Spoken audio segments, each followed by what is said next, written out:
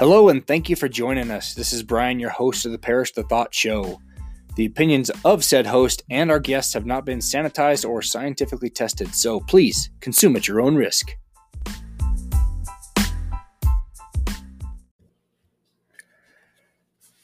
Ladies and gentlemen, and whoever else is listening, my next guest is in a class all his own. Dating back to his first season at the Utah Jazz 25 years ago, he has performed over 900 NBA games, has donated 16,000 plus hours of assistance in the community for more than 300 community organizations, and raised more than $1 million for charity in the process. He has taken home more than 40 community and national awards, including 8 Mascot Leadership Awards, keys to 2 cities, been honored by 3 individual governors, been named Mascot of the Year in the NBA 5 times, and Best Mascot in all professional sports nationwide twice. He has been inducted into the YMCA Hall of Fame, the Utah Summer Games Hall of Fame, and the Mascot Hall of Fame in 2006. Please help me in welcoming a man who is smarter than your average bear, the original Utah Jazz mascot, the Bear, John Absey. All right, man, thank you for joining me today. Appreciate your time today. Tell us how you ended up at the Jazz in the first place.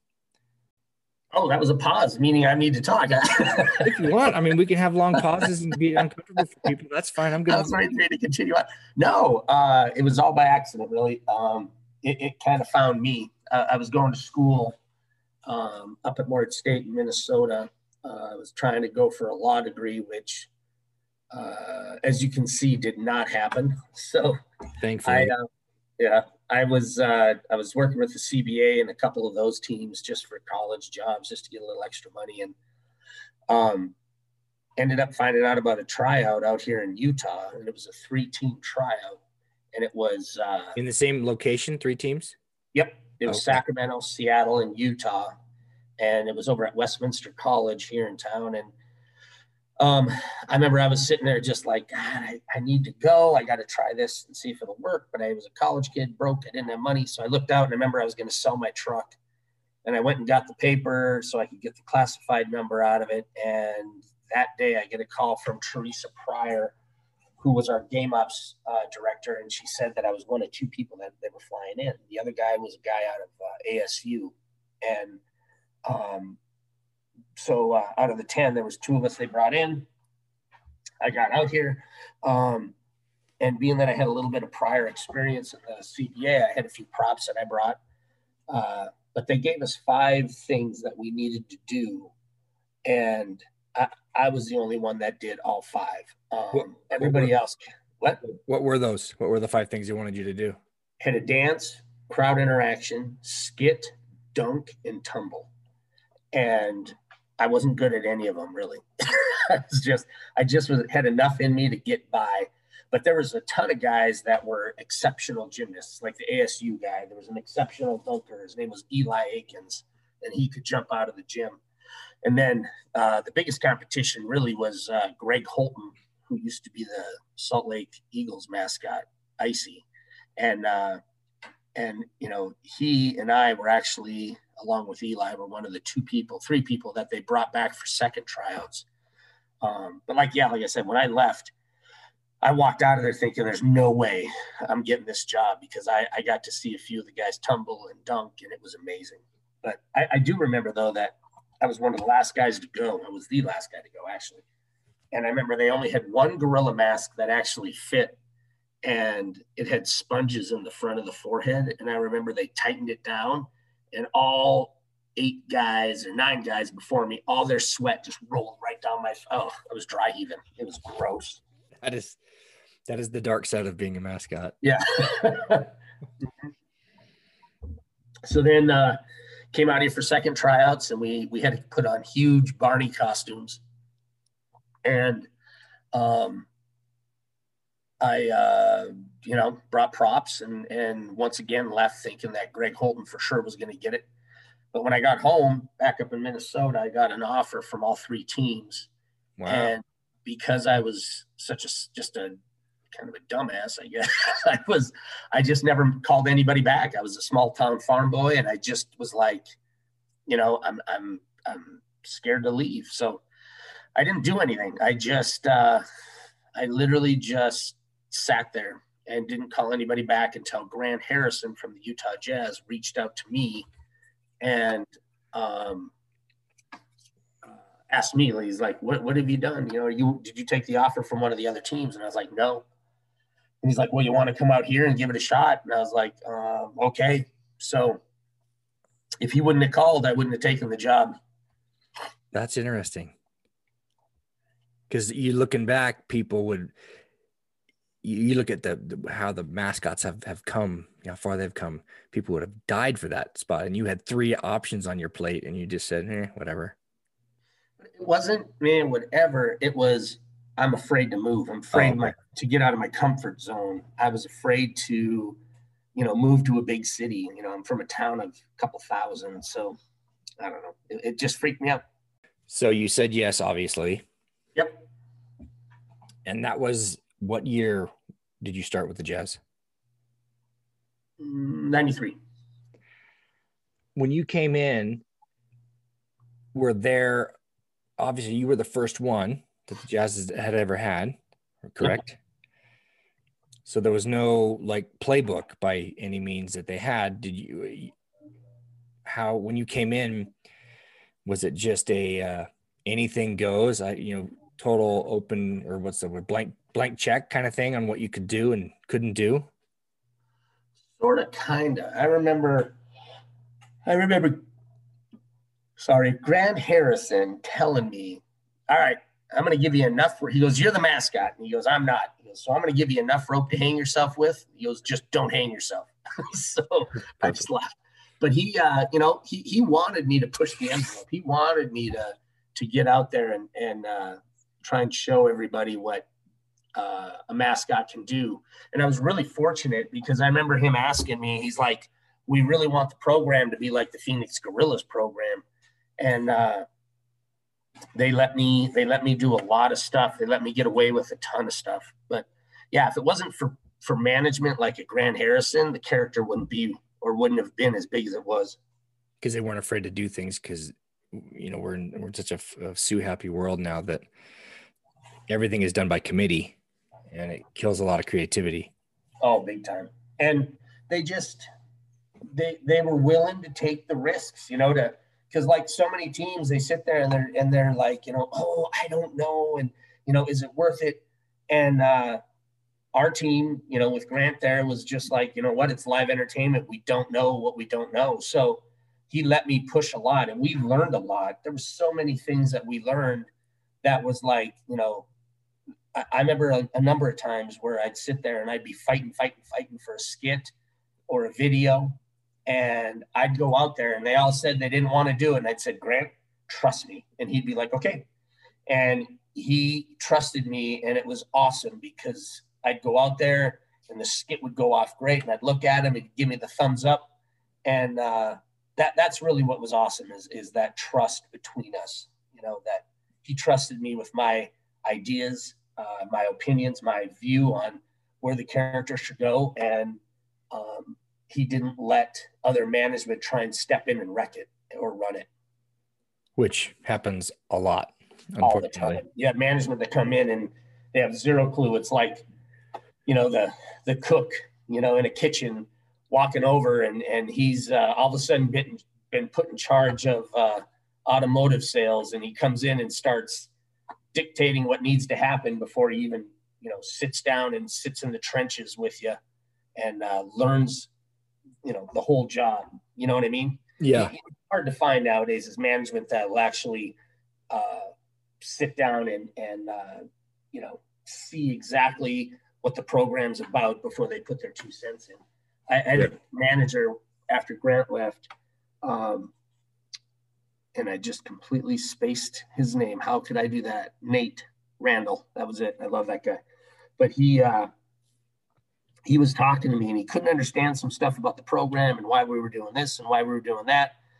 And I told him, I said, listen, come down and work the game as one of the Bear Crew guys and you'll see. And it was awesome because he did it. He came down, put on a t-shirt, put on a hat, and he was a Bear Crew guy for the night. And afterwards, he's like, I get it now. I totally get it. And what I loved about it is he was willing to set aside his title in order to better understand the program. And he was able to put on a t-shirt and a ball cap and go out and throw balls into the crowd just like any other Bear Crew guy. Yeah, like being in the trenches for sure. Yeah, I mean, and it was awesome because then he fully understood what I was talking about. Which allowed you the freedom, and you weren't worried about, am I going to get nailed for this or reprimanded for this? Which is, yeah, that's a great, because people go to the games for the entertainment. Yeah, the game is great, but they want all the entertainment value, for the price of tickets that people are paying. And yeah, that's why I used to go to games, is for the mascots, not the game, because I didn't really follow the games at all. I was just looking for the clowns, people I could identify with. Right. You're there, you're doing it. Could you envision where it eventually led to, or did you think this might just be a couple year stint? Well, I told my wife now, when I moved out here, I said, don't worry about coming with. I said, I'll be back in a year. And then when that year was up, they offered me another contract for 5 years. And I went back to North Dakota, Fargo, North Dakota, picked up my wife and brought her out here. So, and I told my wife's mom, I said, don't worry, we'll be back in 5 years. And 28 years later, we're still here. Still in Salt Lake. Yep. Yeah, that's awesome. Well, you have done an amazing job. I know I met you, gosh, in 97. I believe that's when I first met you, when we did, there was a mascot reunion for all the people who were Big Blue at Utah State. And then you weren't Big Blue, but we invited you because you were nearby, and just watching you guys was a phenomenal experience. And I had been doing it for 3 years, or 3 seasons, for a small soccer team in Denver at the time. And I remember your costume freaked me out because everyone else's costume, they were completely hidden behind the mask, but your eyes were your eyes. And it wigged me out. I didn't like it at all because I'm like, that guy's looking at me. I loved the fact that, a lot of people did not like the real eyes as characters because they were like, oh, the makeup, or oh, this. I loved having my real eyes because all of a sudden I could change my expression by just squinting or opening them wide, or, you know what I mean? It was awesome. I loved it. Yeah, it helps your communication, and it allows you to do so many more things without the fear of, looking through a tunnel. Because that was the biggest challenge of being behind a mask is just you have no peripheral vision. And getting right. used to that and retraining your brain. But that was what I noticed about you had your own eyes, so it allowed you to do a lot more, I think, safety wise. Quick break. We'll be right back after a word from our sponsor. Hey guys, if you haven't heard about Anchor, it's the easiest way to make a podcast. Let me explain. 1, it's free. 2, there are creation tools that allow you to record and edit your podcast right from your phone or computer. 3, Anchor will distribute your podcast for you so it can be heard on Spotify, Apple Podcasts, and many others. 4, you can make money from your podcast with no minimum listenership. And 5, it's everything you need to make a podcast in one place. It is so stinking easy. So download the free Anchor app or go to anchor.fm to get started. You will not be disappointed. And we're back. So you're into this. You were the mascot for 25 years, correct? At the Jazz? Yep. I was a mascot for the Jazz for 25 years. Okay. Tell me some of the things, like the highlights, like what some of the greatest moments you've had. What were they? And some of the, obviously there's so many things you've forgotten more about mascotting than I've ever learned. So give me what you can. About mascotting? No, man. There were so many different moments. There were so many things that were amazing, like the finals back in the 90s. That was amazing. The fact that the energy that we put into that, and then the thing that sucked is, for this couple months, you're in the playoffs and then in the finals, you're putting all this energy out there, all this excitement. It's just nonstop.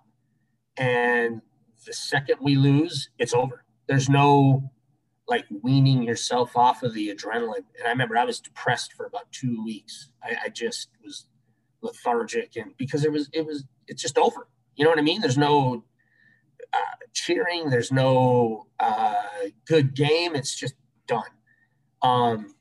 Then there were those moments where I remember, helping out charities and being able to create moments for children with disabilities. And, those were amazing moments. There were moments when you could go on the floor and do a skit that's never been done before. And you're shooting from the hip and you pull it off and you have 20,000 people standing and cheering, and you just kind of go, holy hell, it worked, I don't know. There's such a wide array of moments. And I would never be able to pick one that was probably the best. Getting inducted into the Hall of Fame in 2006 was amazing. I think a lot of fun moments were just being able to have my kids show up at the game with me and hang out. I thought that was fun. I mean, look at Kenny. Yeah. He's got his – I would have loved to have my kids be able to step in and become mascots. I think that's amazing. And for those of you listening, Kenny is the Denver Nuggets mascot who just retired after 31 years, whose son, one of his oldest son is the Detroit Pistons mascot, and his second son has taken over his role. But that's secret. Nobody knows that. Right? Not wink, wink. Wink, wink. Well, I know that the adrenaline, the like say the energy of being in a crowd it's intoxicating. The team I was a mascot for, we had smaller crowds. I think 10,000 people was a good crowd. But that being able to just be the focus, be the star, but at the end of the game, taking the head off and being nobody again. That's what I loved about it. Just that contrast, because you could walk through the crowd and you wouldn't get accosted. Right. It was always interesting because I'd go out with some of the players every now after games, and it was awesome because I'd just be sitting at the table and you'd have these players, getting constantly assaulted for autographs or this or that. And I'd always just laugh and be like, damn, I am so happy I get to just hang my job up and I can walk around and be me. Yeah. Of course, with the numbers they're getting paid, I would deal with that kind of annoyance for a while anyway. Yeah, but it was good. No, man, the other thing that was amazing was being able to I'm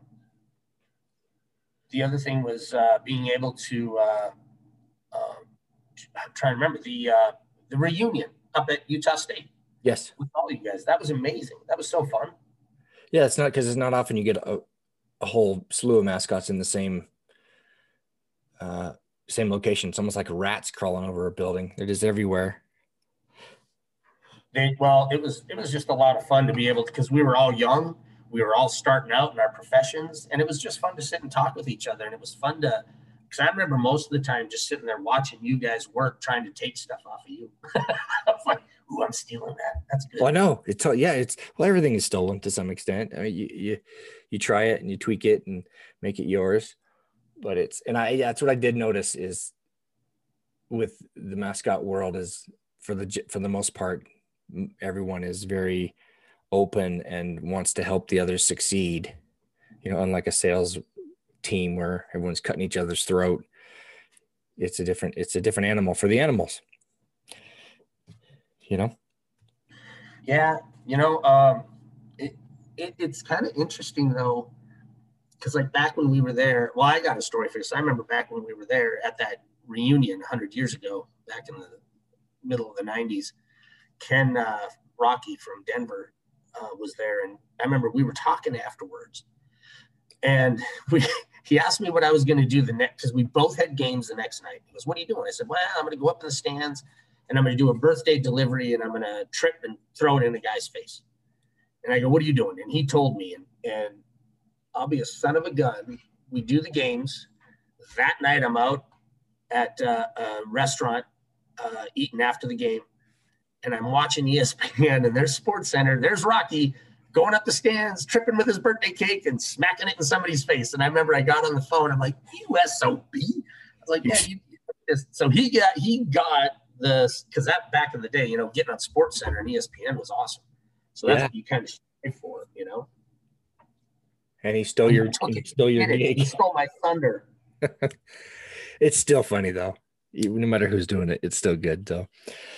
One of the things that when I was doing it that were the most rewarding, and I'm guessing it's the same for you, was doing appearances at like children's hospitals and things like that. That was the magic that nobody saw, that nobody videoed, but just knowing that you could put a smile on someone's face that, had a little kid who had terminal illness or something. Was that similar for you? Oh, big time. That is the one thing. Cause I remember when I started, it was a couple years in, I wanted to start doing charity work. And I remember I was doing very few appearances because the team at the time wanted me to do just 3 certain charities. And I told them, I said, if I do those, I'm going to do about 6 appearances a year.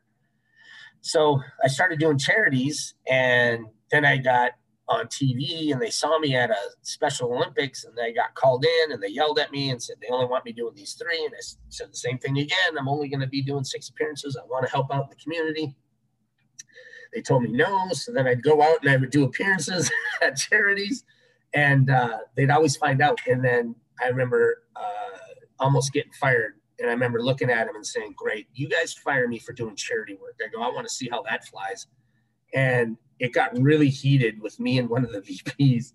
And they finally were just like, because they knew I wasn't going to stop doing it. And they finally said, okay, you take the calls, you can do your charity stuff. And I turned that into doing about 99.5% of my appearances were all charities. The 0.5% was sponsored events. But if it came to a charity or a sponsor, I'd always do the charity instead of the sponsor. But it worked out pretty well. I mean, I remember doing 300 to 350 appearances for charities every year. That's a busy schedule on top of your games. It was crazy. I remember one year, and this was the years that I did the 350, but I remember sitting and we went through the season. I got out of the season, went through the summer, just busting butt, doing all these appearances, went into the season again, doing all these appearances, and literally was working 7 days a week, hitting charities, doing games, all this stuff. And it was about middle of January, and I was sitting at a school getting ready to go in. And at the time I was using this makeup that had alcohol in it. And so it just burned my skin. And I remember just touching my face would hurt. And I was so tired of the makeup. And I remember I threw my head off because Luke came in and he goes, hey, it's, we got to run in, the assembly starting. And I just started, this sounds really bad, but I just started bawling. And I said, I can't do this anymore. And I threw my head. He had to go in and tell him I got sick. And oh man. So I went back to the team, and they gave me 3 weeks off to just recoup. And then after that, I learned my lesson. And then that's when I started, I cut my appearance times down. I picked and chose a lot of my appearances instead of doing everything that came at me. And so it was good. I learned a really, really big lesson right there. Yeah. You don't want to burn yourself out, because then you can't give anymore. Right. I mean, and it's tough because it's like riding a horse wet, or riding a horse hard and putting it away wet, man. You burn it out, and it's hard after that to get any good energy, Yeah.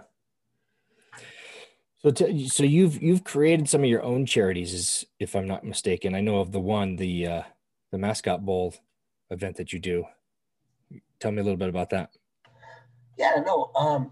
So I remember I started out a long time ago, and it was right when I first started. Her name was Brenda Hoskins, and she worked for R.C. Willey, and the owner was Bill Childs, and he was doing something called Child's Christmas, and he funded the whole thing, and they would take kids shopping, and I started going along, and I'd ride on the fire trucks and hang out. And then probably 3-4 years in, he said that he was gonna not do it anymore. So that's when I stepped in, and Brenda and I talked, and we decided that it'd be great to do Bear Hugs Christmas. So we started out with Bear Hugs Christmas, and Bill funded it for a little while, and then he stopped again, and then we needed to find money for it. And that's how the mascot bowl started. Is I needed to figure out some way to raise money, and I'm not good at putting my hand out and asking for money, so I thought I'd just try and earn it. So we started Mascot Bowl down in Lehigh with Becky White, who was one of the sports marketing teachers.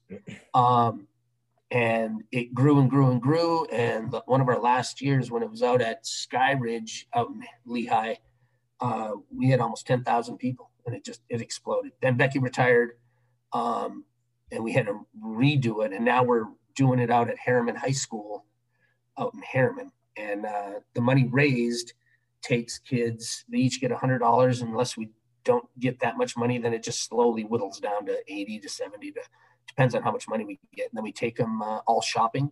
And the kids who help put the events on are also the ones who get to chaperone these kids. So they get to experience an event and how to create one, as well as they get to see kind of like what their hard work went for, which is taking these kids Christmas shopping. And it opens their eyes to the real world that not everybody has an iPhone. Not everybody gets what they want. Yeah, definitely. That's an awesome story. And so what are some other ones that you're involved with, or is that a long list as well? Oh, no. I mean, involved with a lot. I mean, like, for the kids, they give food to children so that they on the weekends, so they have something to eat. There's Best Seat in the House, which Ivan, he takes children and creates moments for them by bringing them to different events. There's Mascot Miracles. There's Angel Hands. There's Kind Like Camry. I mean, there's a ton of them. The one that I am involved in that is basically a charity with my name on it is Firemen and Friends for Kids. And what that one is we needed a 501c3 when we first started, and his name was Eldon Farnsworth, and he started the 501c3 so that we could park the money, have a place for it to sit, and make it a write-off, and then we pull it out and pay for Christmas. I mean, the most expense that we pay is just our accountant, which is $500 a year. Otherwise, every dime goes straight to the kids, which is another thing that I'm trying to do, because we started something else called Working for Charities. And what it is I wanted to create a group that of people and that have done a lot of charity work. And I wanted to try and bring awareness to the grassroots charities that are out there, the smaller charities. Everybody tends to give to United Way or Wounded Warrior, this way, all these big charities, but they don't realize that, with some of them, literally there's 55 cents to 60 cents that actually goes to the charity. Everything else goes to its administrative costs. But when you give money to a little charity that's local, you're looking at about 99 cents on every dollar goes to the charity. The other thing is, these little charities, when you give to them, you are technically given to your neighbor, to your cousin, to a friend's friend. I mean, it stays more local. And like with Harriman, we do the game there, and we take kids from Harriman area that are underprivileged Christmas shopping. So it's good. I just wish more people would give to the smaller charities, to take the time to do a little bit of research with them, and give to those charities instead of the big ones all the time. The mom and pop charities, as they say. Right. Yeah, that makes sense. Well, that's awesome. All right, that's it's pretty inspiring that you do all that, and what a platform the Jazz has been to allow you to get to that point. Now, you left the Jazz a couple years ago, correct? Yep. Is that something you can chat about? Yeah. Classified? No. Okay. What's that story? No, I had amazing management for 24 years. And then we had a new president come in, and he shook things up and brought in his own style of management. And that style basically caused a ton of people to quit, a ton of people to get fired, because it wasn't a very good culture that they were establishing. And he didn't create me. And the only thing this is kind of where I can only think of is that, he kept always talking about my team, my arena, my, and I was one thing that he did not create. And when they had a survey that was done, and I had a 96% approval rating, and the Bear was third in popularity, just underneath Rudy Gobert and Donovan Mitchell. And then a week later, I get called in, and Jeremy Castro was he was my boss at the time, and a boss, not a manager, but he basically was like, hey, we need to change the character. And I'm like, what do you mean change the character? And he's like, yeah, we need to change it. And I'm like, but my survey came in. I go, I'm not broken. And he goes, yeah, sometimes change is good for the sake of change. And we went back and forth, and they wanted me to be no stunts, no anything. They wanted, and barely out on the court. They wanted me to shake hands at the door and just rub heads in the crowd. And I was like, that's not what the character was built. So we went back and forth, and and that's really kind of where it went, is that they struggled with me because I would not, I would not stop doing stunts and not stop riding my motorcycle. And I just wanted to continue to be the Bear. I didn't want to change it. So in the end, I did my 2 games, and we parted ways. In my agreement, it says I retired, and I guess I retired. So that's how that is. Quote unquote retired. That's crazy that they would want to minimize or diminish such a huge asset to the organization. That is dumb blind pride, if I didn't know any better.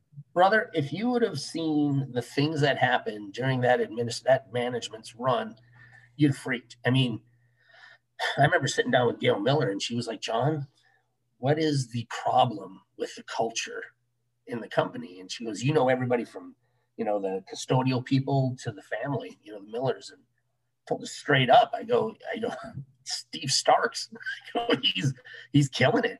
So, and then I sat down with Steve Miller, and we said the same thing. And he asked me, and I said, have you noticed how many people have been fired and how many people have quit because of him since he's been on board? And he said, yep.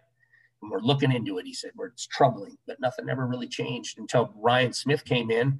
He saw it, and he fired everybody, but it was too late.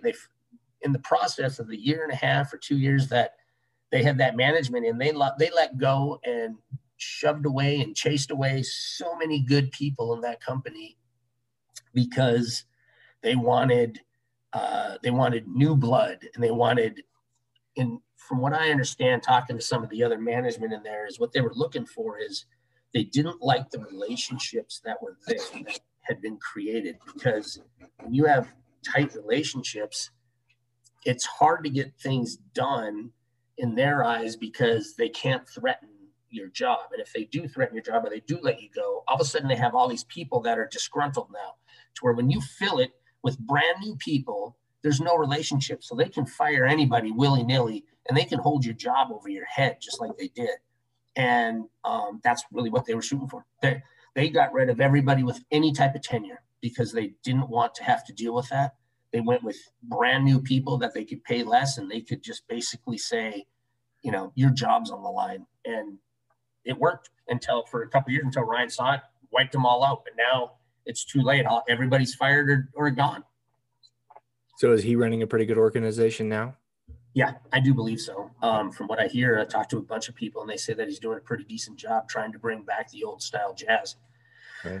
So, well, that's very sad that someone's pride got in the way of you continuing to build such an amazing, entity with the Bear. But so now what are you up to these days? Are you still in the mascot world, or are you out selling insurance or some boring thing like that? Yeah, honestly, I took a year off, and I was working for a bunch of charities, just trying to help them out. And I just wanted to just clear my head. But now I'm working over at Alinco Costumes. So I'm still in the mascot world, and I'm currently trying to buy it. I really want to kind of run it. I mean, just with my connections in the mascot world, I know that it'll benefit the company. And what's the story with Alinco? Is that has that been around forever? It has. Alinco Costume has been around. It's actually over 100 years old. Wow. Started out from a guy way back in the late 1800s. He was basically making theatrical outfits for theater. And then Terry Allen, the owner of Alinco right now, his dad bought it back in the 40s. And then Terry started working with them and continued until the 70s. And then Terry broke off and started Alinco, which made mascots instead of just theatrical outfits. And then Terry's been running it for 50 years, and here we be. So, Wow. and he wants out, and I'm hoping to be able to step in and take the reins and run it as well as he has for 50 years. That's quite a feat. That sounds a little more daunting than creating Jazz Bear. Yeah, you know, I think it's similar. It's like, I mean, Jazz Bear, everything was brand new, everything was, but at least Terry's kind of got a roadmap and just a matter of, doing some tweaks here and there. But I know that we can make Alinco an amazing company, make it a bigger and more amazing company than it already is. And do they provide like the costumes for all the professional sports? Yeah. Wow. All around the world. I mean, okay. Everywhere. It's kind of weird when you look at it on who our clients are. It's everybody, like everybody, every company, every school, every elementary, middle school, high school, college, minor league, and pro. Every team is a client. Wow. When you think about it, they might not all come to us, but those are our prospective clients. Everybody, all around the world. Wow, that's going to be an amazing new chapter if that all pans out. If it all pans out, I know, I'm excited. Where are you at in the process? Are you're working for them right now? Yep, working for them. I was going to buy it last year, but then COVID hit, and we started doing our negotiations again here in January, and we're getting close. Good, that's awesome. Well, it'd be comforting to know that you be at the head of that operation. Oh, I'd love it. I think it would be amazing to do. No, I just think it'd be amazing to do because it's what I know. Yeah. So it's not like, some schlub off the street coming and trying to do this. It's like you've been in the trenches and sucked up all the sweat for 30 years. Right. You sweat sucker. Yep. All right. As we wrap this up, is there anything that you want to share about that world that you've been in for so long and done so much with that I haven't asked you? No, I just think the whole mascot world's kind of changed from when we were in.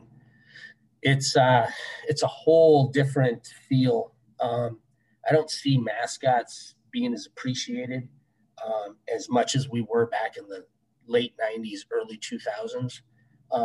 I was really fortunate to come in at the peak.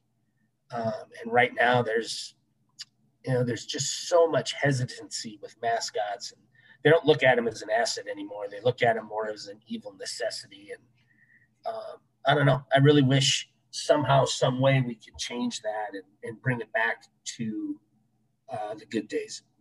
What do you think it is? What's the hesitation, do you think? I honestly think a lot of it, like we were talking earlier, it's management. They come in and they're not looking at what's the entertainment or this or that. They're too many of the managers and presidents and all that stuff. They're super fans. So they're purists. They don't care about entertainment or mascots. They just want to watch the game. And back in the day when they were doing that, that's great. But if there's not entertainment, you're cutting out a lot of people. There's a lot of men or women or children that they go to the game to be entertained. Basketball is just part of it. Where are these people trying to get back? Where are these people coming from? Because have they been to a game recently? That's all about the entertainment.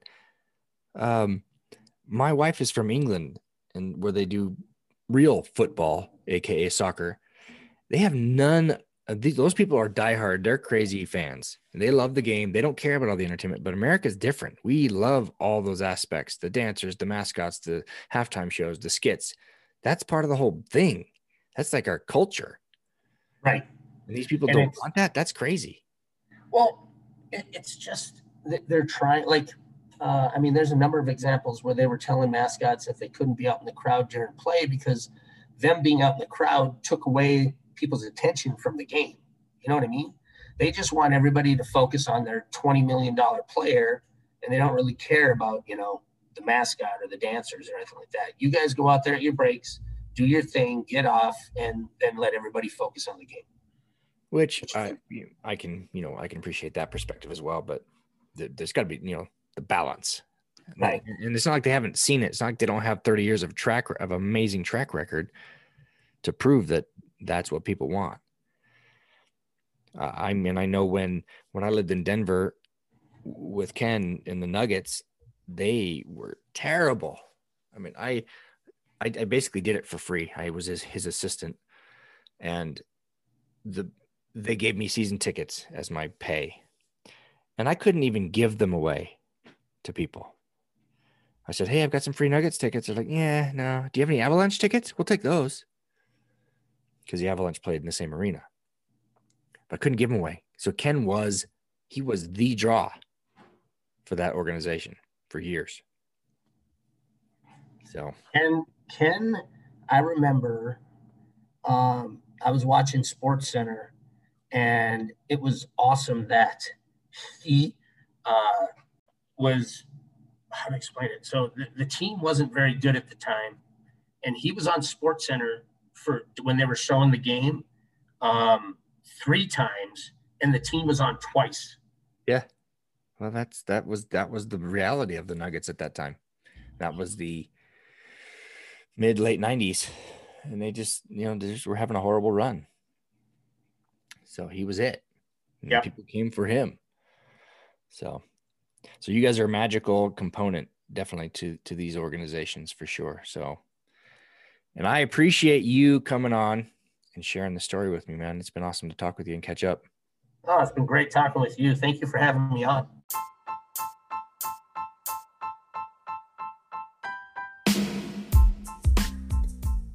Thank you again for listening to the Parish the Thought Show. We would love your comments and feedback on our website at briankeithparish.com/feedback. If you love or hate what you hear, please give us a rating on whatever platform you find us. You're still here? Click on the next episode for more from the Parish the Thought Show.